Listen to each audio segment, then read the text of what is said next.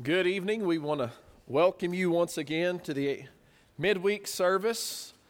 We have a few out tonight for various reasons, and we certainly miss them, but we're glad that you're here. And as Brother Nathan said, I'm excited to start this study of the book of James. Just to give you a little bit of a preview, we'll go verse by verse throughout this study of James, but it's going to be sort of like half-chapter studies, as the book of James is more thematic than some of the letters and epistles and books that we've been going through.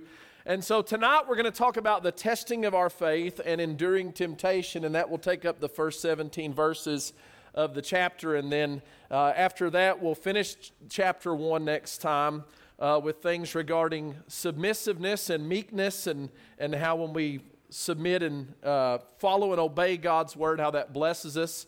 After that, we'll talk about the sin of partiality and discrimination. That's a huge section of James's letter. And then talk about an active and living faith. And then talk about the power of the tongue. And also James's warning to us about not having too many teachers and how not everybody needs to be a teacher because the tongue is such a powerful thing, and by many things, he says, we offend. Then he talks about peace and the wisdom that's from above and that's also from the earth, and we're going to talk about that just a little bit tonight. And then he finishes his book out by talking about things concerning our mortality and also endurance. And so we're going to start with endurance, and we're going to end with endurance in the book of James. And so we'll start tonight with the idea of endurance. Just a few notes as we start the book of James. James starts out his letter similar to what Paul's letters start out with his name and then a description of who he identifies himself as. And you notice he says, James, a bond servant of God and of the Lord Jesus Christ. What a great way to identify yourself, your purpose, by saying, I am bound to serve God and the Lord Jesus Christ. And then he mentions to the 12 tribes, and we'll talk about that in just a moment. I want to start with James. Who is James? And I wish I could give you a definitive answer to this, because there's a lot of varying opinions. And some of those opinions are actually extremely strong opinions, but I will tell you that even looking at historical evidence and biblical evidence, all of that evidence that would lead a person to say, well, it's definitely this James, is really circumstantial evidence. But the ideas about who James is are that this could be James, the son of Zebedee and the brother of John. Now, I don't necessarily think that was, and I'll explain that in just a moment. Another one that people think may have written the book of James is James, the son of Alphaeus, or the son of Cleopas, and those are the same men, Alphaeus and Cleopas. They're different renderings of the same name. He was one of the 12 apostles. And also another possibility is that this was written by James, the brother, the physical brother of Jesus. Now, many people, a lot of scholars believe that these two men right here were the exact same person. They think this was the same person. And there's some reasons for that, which we don't have time to go into. But again, some of that is conjecture, and some of the evidence is somewhat strong but not definite in that these are the same men. Now, I say all that to say this. I'm not going to give you a definitive answer on whether I think that it is James the son of Alphaeus or the brother of Jesus or that those are the same person, but rather I think that probably it's not James the son of Zebedee because he was killed earlier than this book has been dated to been written. And so we see that in Acts 12. We notice from our Acts study that Herod had killed James, the brother of John, with the sword, and that's James, the son of Zebedee. Now, just a little later in the chapter, another James is mentioned here in verse 17. After Peter had escaped prison, it says, but motioning to them with his hand to keep silent, he declared to them how the Lord had brought him out of the prison, and he said, go tell these things to James and to the brethren, and he departed and went to another place. Obviously, he's not talking about James, the son of Zebedee, because Peter was aware that James had been killed. Now, which James is this? I don't know exactly. It could have been James the Less, that is James the son of Alphaeus, or it could have been James the Lord's brother. Now, here's what I do know. This James was a prominent New Testament character. And by prominent, I mean he was a very influential person. He was very well known among God's people. And that's what I want us to notice, is I believe that the person who wrote the book of James is most likely this James that's mentioned several times in the book of Acts. Now, whether that's of Alphaeus or the Lord's brother, I'm not going to necessarily try to pin that down. Other than this, he was a very influential and well-known person within the kingdom. Notice Acts 15 and 13, and after they had become silent, James answered and said, "Men and brethren, listen to me." Now there was dissension among the brethren at Antioch, and that dissension happened over the law of Moses. And you might remember, they got all the elders from Jerusalem together to make a decision. What are we going to tell these people? What are we going to tell these Gentiles? What are we going to bind on them? And there were four really prominent characters that spoke up. There was Peter, and then there was Paul and Barnabas, and then James. And James had a very strong voice, and people listened to him because, again, he was a man of God, he was very influential, and he was a bondservant of Jesus Christ. So he carried a lot of influence. In Galatians 2, when we see where Paul had confronted Peter in Antioch, I want you to notice how he defines the men that Peter had actually sided with in his hypocrisy. Galatians 2 and 11, now when Peter had come to Antioch, I withstood him to the face because he was to be blamed. For before certain men came from James, he would eat with the Gentiles, but when they came, he withdrew and separated himself, fearing those who were the circumcision. Now this is an interesting way to describe these brethren, because these are brethren from Jerusalem. But how does he describe them? Those that came from James. Why? Because again, James is a prominent person. He's a pillar in the church, and he sent these men there for a purpose. And so again, James is not some obscure person who just shows up all of a sudden and writes an epistle. James is a prominent, well-known disciple of Jesus Christ. And how do we know that this James who wrote the letter carried a great weight of influence? Well, let's look at verse 1 once again. James, the bondservant of God and of the Lord Jesus Christ, to the 12 tribes which are scattered abroad, greetings. This is not a epistle that's written to a church or a person or a region like Galatia. Galatia was not written to a church at Galatia, but the churches at Galatia, which was a region. But James writes a general epistle, much like Peter and also like Jude. This is a general epistle, but it has an intended audience, and that intended audience are the Jewish Christians. That's what the 12 tribes is referring to here, that are scattered abroad. That is, they're not residing in Jerusalem, but they're scattered around in different regions and living in these Gentile nations. Well, if you don't have the type of influence and you're not known, sending a letter out broadly to a lot of different regions is kind of pointless. But they knew who James was. Why? Because James was a prominent person within the kingdom. So how does James start his letter? Man, we really just get heavy right at the start. I mean, the first thing that he admonishes is, "My brethren, count it all joy when you fall into various trials." That's strong, isn't it? A strong way to start a letter. He just gets right down to life's not fair. You're going to be tested. You're going to have tribulation in your life, and you need to count it as joy. And, Brother John talked about joy. And I want us to notice that when he talks about joy here, and he talks about trials, those are usually not two things that really are married to one another, if you will. I know when I'm going through some type of trial, something that's uncomfortable, something that's painful, I don't feel joyful about it. So what does he say? Count it as joy. He doesn't say it's a joyous thing to fall into temptation. He said, no, you need to count it as joy. Well, what does he mean, count it? He means you need to esteem it, consider it as joy. Just like when we read in Philippians chapter 3 that Paul says, all those things that were gained to me, I have counted them as dung. They weren't dung. He counted them as such, even though they were valuable to him. He counted or esteemed them as not valuable. And that's what he says to do with various trials, to count it as joy. Why? Knowing that the testing of your faith produces patience. So these two things are synonymous. Falling into various trials is synonymous with the testing of our faith. Has your faith been tested? One of the things that we enjoy here in America is that we live in a country that is free from government persecution. Isn't that a great blessing that we have here in America? We can come here and we can have church. We don't worry about the police busting through the door. We don't worry about somebody coming and shutting us down. That may change. That may change. I think in my kids' lifetime, they're going to see persecution here. We may see it in my lifetime. Things may change. They probably will. The way that our nation is headed, we could experience some persecutions. That blessing that we enjoy may be taken away from us. What are we going to do? Well, we're certainly not going to rejoice about persecution, are we? Is that what he's telling them to do here? Rejoice that life is hard. No? So what is this all about? Well, let's go over to 1 Peter for a moment, because 1 Peter 1, 6 through 9 says very similarly the same thing that James says with a little bit more, I guess, description or explanation. He says, in this you greatly rejoice. Now let's stop for a minute. The in this is what he just mentioned. And Brother John talked about this as well, that we have an inheritance eternal in the heavens, incorruptible, that's reserved for us, right?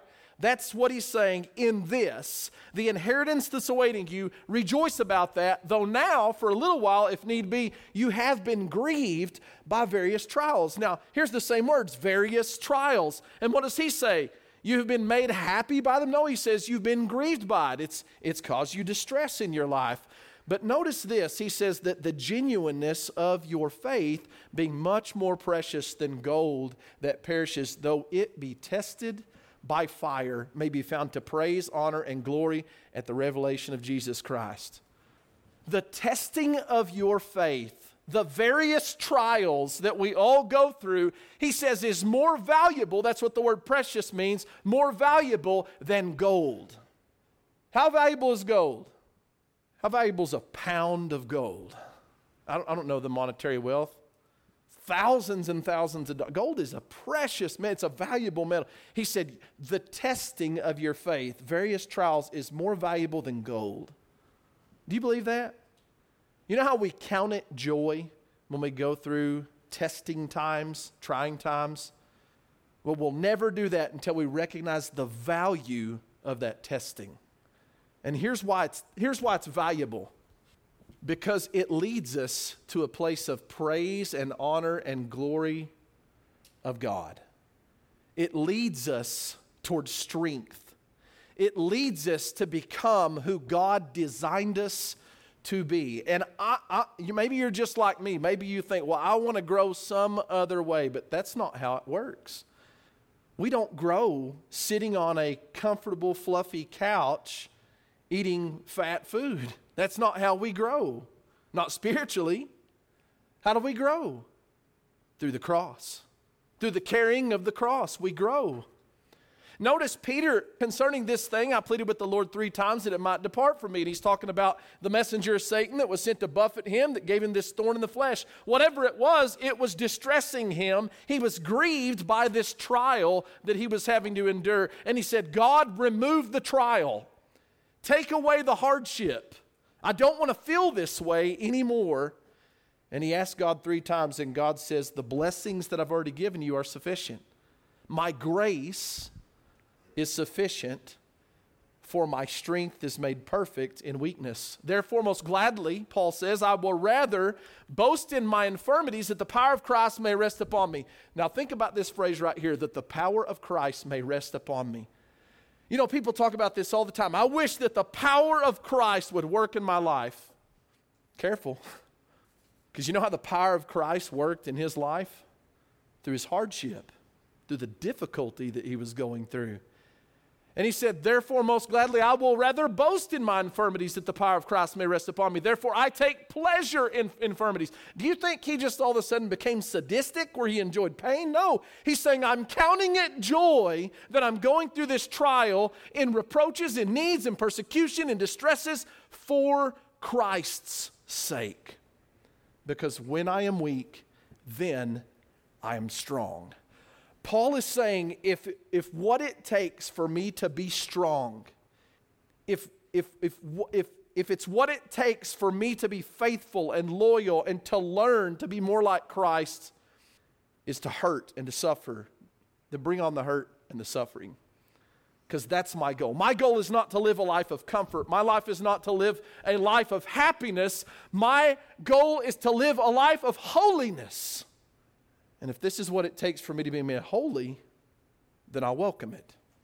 In Philippians chapter 4, he says, not that I speak in regard to need, for I've learned in whatever state I am to be content. You ever prayed for God to help you be content? Help me to be content. Help me to be satisfied with the things that I already had. How do you learn contentment? Because that's what Paul says. He says, I've learned to be content. Well, how did he learn to be content? He said, I know how to be abased. Well, how did he know that? Because he'd been abased. He said, I know how to abound. How did he know that? Because there were times where he had an abundance. He said, everywhere and in all things I've learned both to be full and to be hungry, both to abound and to suffer need. I can do all things through Christ who strengthens me. We all know this, don't we? How do you teach your kids contentment? Well, I'll tell you how not to teach them contentment. By always saying yes. If you give them everything they always ask for, do they ever learn contentment? No. They never learn contentment. They don't know how to be abased. And so when real life happens and they're out on their own and all of a sudden they don't have all of the niceties and luxuries that mom and dad have provided, they're grown and they can't handle it. Why? Because they've never learned how to be abased. How do you learn to be abased? By suffering, by doing without. And here's what I find interesting. Verse 13, we see this on football helmets, on tennis shoes. And you know, I'm always happy when I see scripture on anything, but let's be real.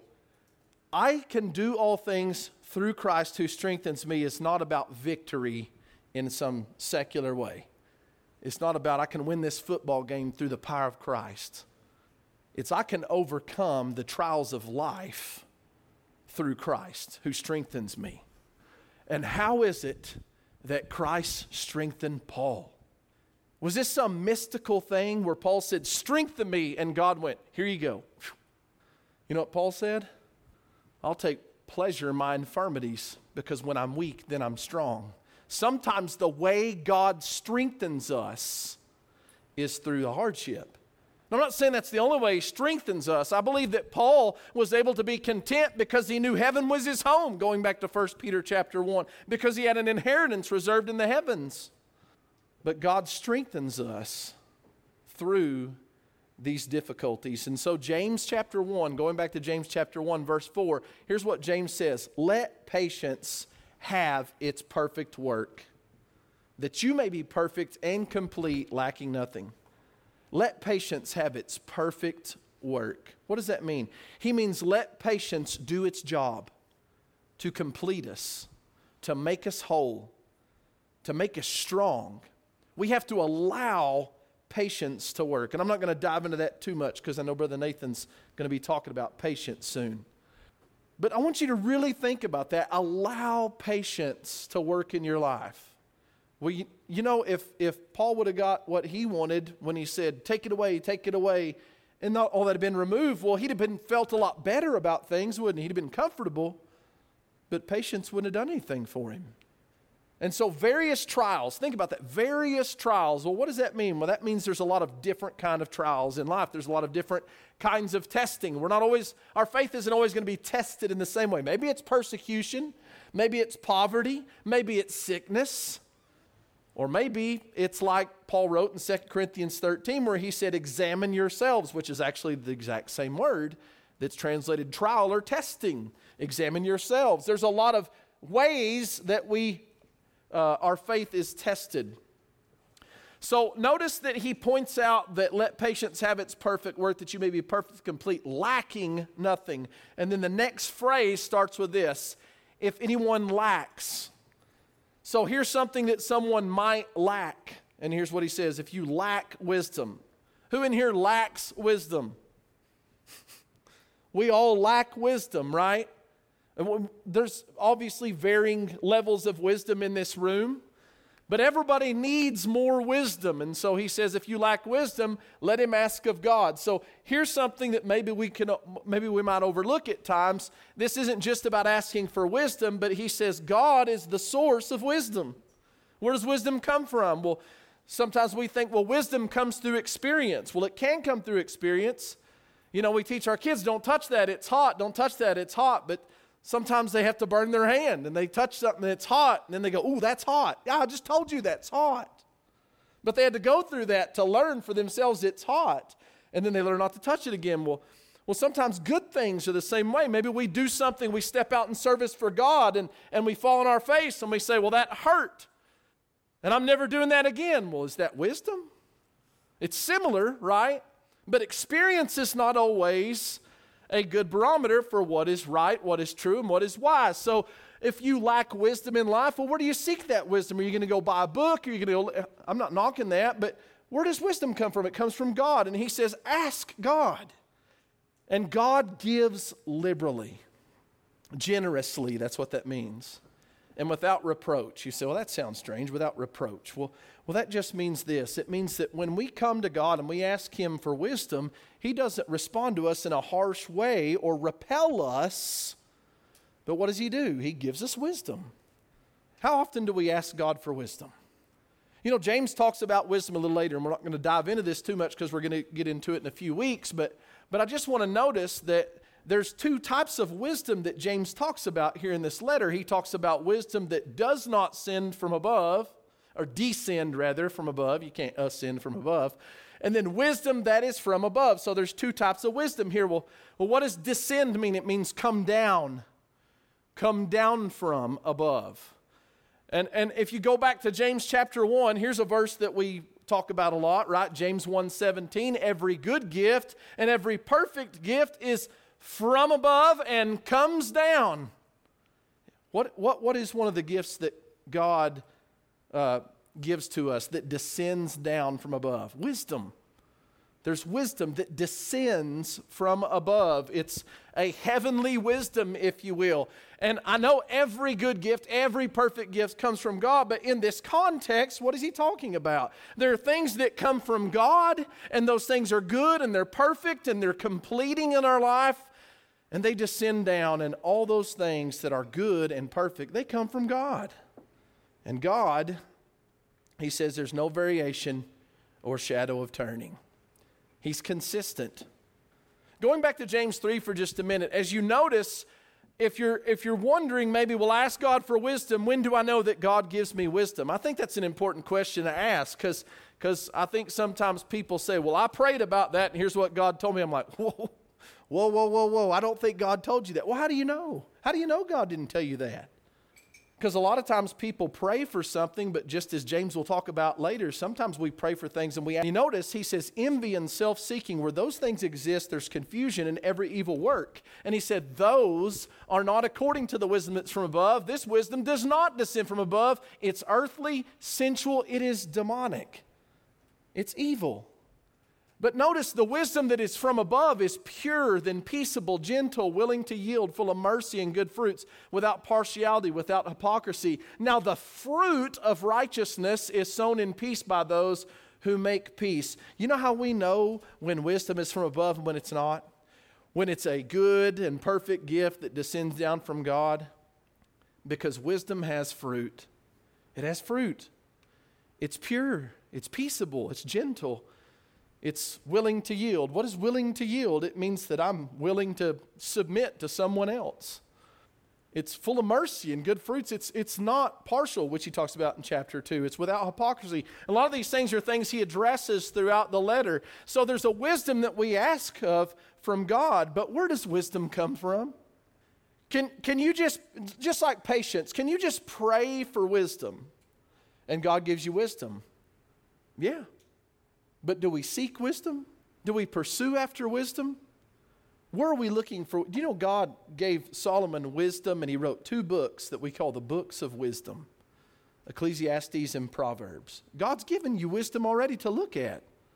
He's given us wisdom that we can pursue and we can learn from. Do you think that the gift of God is going to be any different, that it's going to contradict or be contrary to the wisdom he's given us already? No. But how much do we pray for wisdom? You say, well, you sound like you're doubting. Well, I'm kind of setting this up for a moment because I want to really think about this. He says, if any of you lacks wisdom, let him ask of God, who gives to all liberally and without reproach, and it will be given. And let him ask in faith with no doubting. That's hard to do sometimes, isn't it? You say, well, I'm going to pray for this, but I don't really know if God will give me that. You know, some people believe God doesn't even answer prayer nowadays. They say, well, you know, God used to do that. He just wants us to do that so we can talk to Him and trust in Him. I think that that's good. It does help us to trust and depend on God to pray to Him. But do you believe that God actually answers prayer, that He's still working today? Well, if you don't, then don't pray. Don't pray at all. Because notice what He says. Let him ask in faith without doubting, for he who doubts is like a wave of the sea driven and tossed by the wind. Now, how much control does a wave that is in the midst of the wind have? Zero. It's driven by the wind and it cannot stop itself. It moves and it crashes. It rises and it falls. And something else is in total control. He said that's what happens when a person prays but does not believe that God will answer their prayer. They're out of control. He says, for let that man not suppose he'll receive anything from the Lord. He is a double-minded man, unstable in all his ways. We ought to pray for wisdom. But here's what we need to do. We need to trust that God will give us wisdom. God answers that prayer. God does not withhold good things from His children when we seek them from Him. And that is a good thing. It's a perfect gift that comes down from above. Verse 9, he says, let the lowly brother glory in his exaltation. He's going to dive into this a lot in chapter 2. Let the lowly brother, that is the poor brother, glory in his exaltation, but the rich in his humiliation. Because as a flower of the field he will pass away. For no sooner is the sun risen with a burning heat than it withers the grass. Its flower falls and its beautiful appearance perishes. So the rich man also will fade away in his pursuits. You know, the kingdom of God, the gospel of Christ, is meant to make all men equal. All men within that in that kingdom equal. There should be no classism within God's kingdom. And if you really think about this, he says the poor man, you take Christ away, there's definitely a class here, rich and poor, right? But what happens to the poor man? The poor man who has nothing is now an heir with Christ and has an inheritance, eternal inheritance. What happens to the rich man? He takes up his cross and he is lowered and humbled by Christ to live a life now not of being served, but of serving himself. And all of a sudden, we've got two people on an equal plane and they can both glory in it. Isn't that beautiful? Christ makes us equal. Not in a physical way, but in a spiritual way. And he says that's what we need to glory in. The lowly brother glories. The rich man glories. In what? In his humiliation. That may sound strange.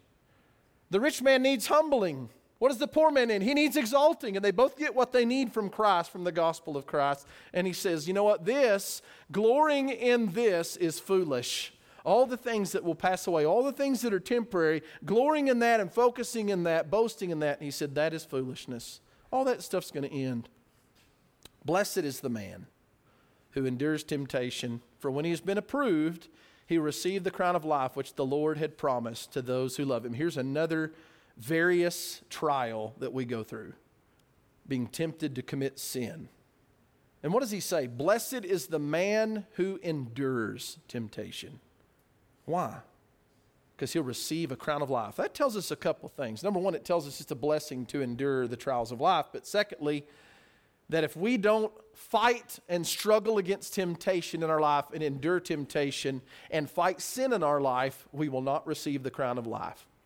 But God promises a crown of life to those who love him. And how do we show God that we love him? By fighting against the flesh. And he says, blessed is that man who endures temptation. And then he says, let no one say when he's tempted, I'm tempted by God. For God cannot be tempted by evil, nor does he himself tempt anyone. You ever heard somebody say, man, I just feel like God's out to get me. Every time I turn around, it just seems like God is out to get me. You know, that's what the whole book of Job is about, is whether or not God is punishing Job because of some mistake that he's made. God's made my life hard. Someone looks at this and says, well, you know, God tested Abraham. Actually, the Bible does say that. It came to pass that God tested Abraham and said, Abraham, and he said, here am I. And you remember what happened after that. God said, I want you to take your son, your only son, and I want you to go and I want you to offer him on an altar. Well, God did test someone, didn't he? So let's go back and look at the context here. Let no one say when he is tempted, I'm tempted by God, for God cannot be tempted by evil, nor does he tempt anyone. God doesn't tempt us with evil. God may test us, but God does not tempt us to sin. There's another source of that temptation, but it's not God. And so when somebody's struggling with temptation, when they're struggling with some evil desire, they can't say, God, why are you doing this to me? God didn't do that. God doesn't tempt us to sin. No temptation has overtaken you except such as is common to man.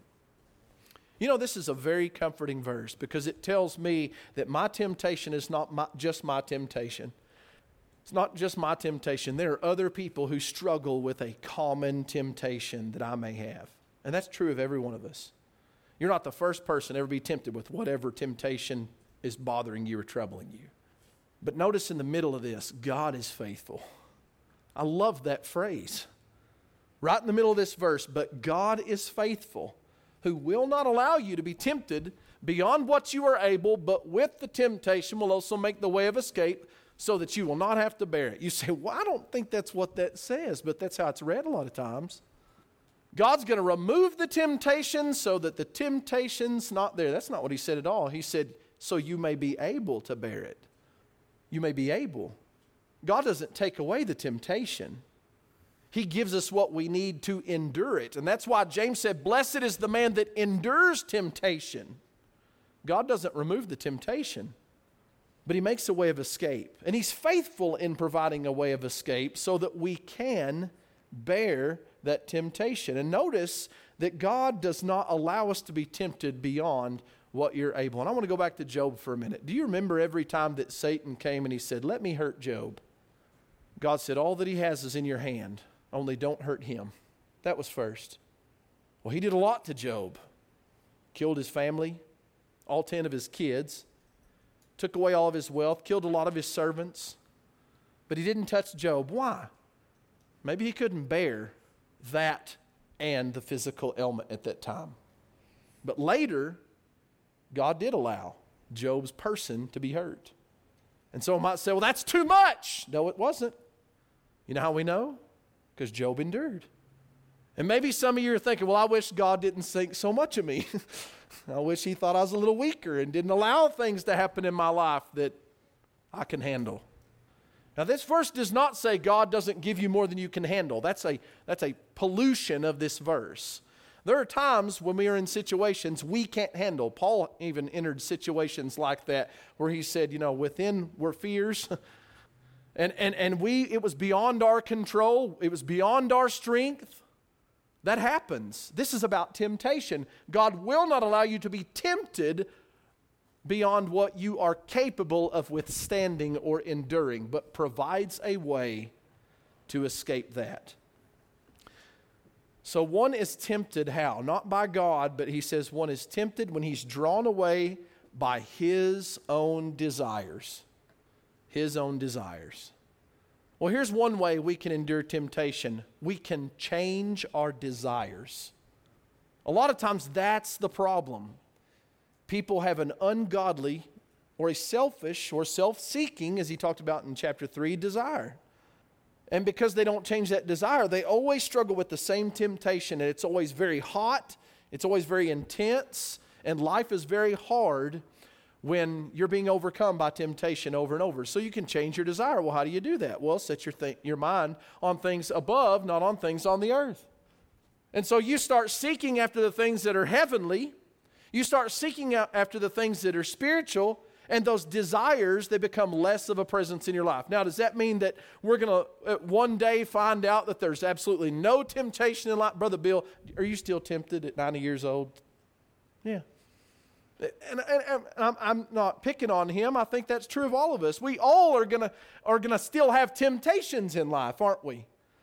But you know what? The more that we focus on the kingdom, the more we give our heart to Christ, the more that we allow God to do the work in us that he wants us to do, we begin to will and to do for his good pleasure, not for our own. And those desires are a lot smaller and a lot quieter than they were before.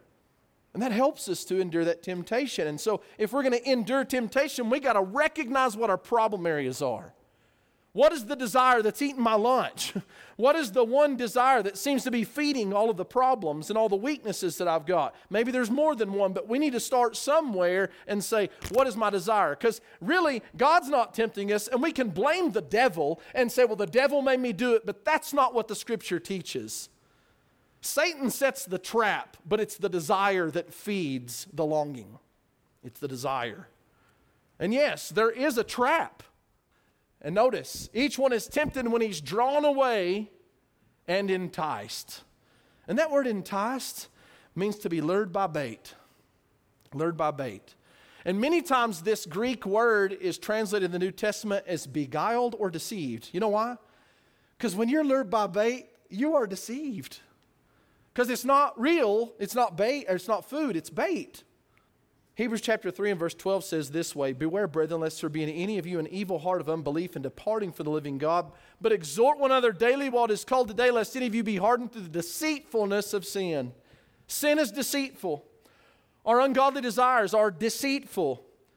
The things that pull us away from God and toward the flesh, they are deceitful. They're baiting, they're luring us, they're trying to trap us. And here's the danger. If you're deceived over and over and over, if you're baited over and over and over, pretty soon you become hardened. You become calloused. Now, I'm just going to use an example that I'm familiar with, and that's deer hunting. And maybe these pictures aren't as clear back in the back, but if you can just barely see the mossy oak symbol on this person's hat, there's a man in camouflage in front of this tree, and that's pretty good camo. But you know, that's one of the ways that somebody deceives an animal so that they aren't alerted to their presence and they can take them down. But you know, that's probably not good enough, and this guy's got a shotgun, so he's probably hunting turkeys, but even deer hunters wear camo to keep themselves blending into the environment. Well, something else you can use is what's called a deer blind. Why is it called a blind? Because we want them to be blind. We don't want them to see us. And that's a good thing to help. Well, this is a deer call, and I wish Van was here because he's got a call like this, and he's got a story about that call. But that particular call right there is called a triple threat. And I'll tell you, that thing is great. We've called in a lot of deer with that thing. And you know what? I think, well, you know, how dumb do you have to be? It's not a real noise. It just mimics the sound, but they come in, and then these little rattlers right here, you can click them together. It sounds like two bucks fighting, and if there's a possessive buck, one that's territorial, he'll come running in there to fight off the other bucks because he's trying to chase them off from the doe, and all we're doing is clicking plastic together. But it calls them in, it draws them in. This is actually laundry detergent that you can put on your clothes to make sure that whatever scent you have on you is not detectable. And, you know, there's all kinds of stuff. This is doe estrus. And, I mean, there's all kinds of things you can use to deceive an animal in order to kill it. But what's missing from up here? What's the most effective way to kill a deer? Food. Give it something that it can come back to over and over and over, and it feels safe. And every time it comes back, it feels easy, and it's fulfilling. And you know, one day they come back to the feeder, and things are different because there's somebody sitting there in a blind with a gun, and that day the deer dies. Yeah, we're not talking about deer. We're talking about us. How many times have we just been lured like an animal to the slaughter? Just tricked by some subtle trap that Satan laid for us. And what started it? It was this right here. It was our heart. It was us not being vigilant. We can't blame it on the devil. We're the ones that fail. When we allow our desire, when we allow ourselves to be deceived, God's word is full. It is rich. It is rich with warnings. It is rich with ways to identify temptation. And if we ignore those and we keep repeating the same sins over and over, we have no one else to blame but ourselves. Because God says, if you ask for wisdom, I'll give it. If you want a way of escape, I provide it. We have no excuse. God doesn't tempt us. Put on the Lord Jesus and make no provision for the flesh to fulfill its lusts. Don't make it easy to sin. Don't make it easy to be deceived. You know, one of the other deceptions that happens is friends. Friends. Evil company corrupts good morals. You know what's entertaining? To have friends that are carefree. That's entertaining. They'll do whatever and you can just watch. And sometimes that is alluring to people. They are deceived by that. They think, well, I like to keep them around because they're funny. And sometimes they're not just funny, they're bad influences. And people say, well, I'm above the influence. I can be around those people and it has no effect on me. And I think that's why he included these first 4 words. Do not be deceived. That's deceiving. Choose people to associate with. Your closest relationships should be with people that don't pull you away from the truth and toward lies, away from God and toward the world, but they should be someone that helps you draw closer to God. And that's just one of the ways that Satan will deceive us and that we're trapped. Then the desire, when it has conceived, gives birth to sin, and sin, when it is fully grown, brings forth death. So there's some analogies here about reproduction. Desire, when it's conceived, gives birth to sin. There's a harvest coming. When is desire conceived? Not when the temptation happens. And I think we really need to understand that. Temptation is not sin. Temptation's a danger, but temptation is not sin. Jesus was tempted. He was tested, but he didn't sin. He may have had desires, but he didn't sin. We can have desires. We can be tempted and not sin. But once that desire conceives with the temptation and we give in, it gives birth to sin. And sin, it also has children, and those children are death. And so when we give in to those temptations, that's the harvest that we have to look forward to, is a harvest of death. Do not be deceived, my beloved brethren. That's a very simple statement, isn't it? I think this is sort of a conclusive statement to what he's been talking about in these first 15 verses. Don't be deceived. Wisdom comes from above, not from you. Trials are a blessing in life because they strengthen us and they teach us. And you need to allow them to have their work. Temptation is something you need to be aware of. Riches flee away. And if you're lowly, don't think that your status is dependent upon your status in this world. It is dependent upon God. Don't be deceived, my beloved brethren. The lesson is yours tonight. I hope there's been something that we've learned in these first few verses in the book of James. If you've been having trouble with sin in your life tonight, we want to invite you to come to Jesus Christ.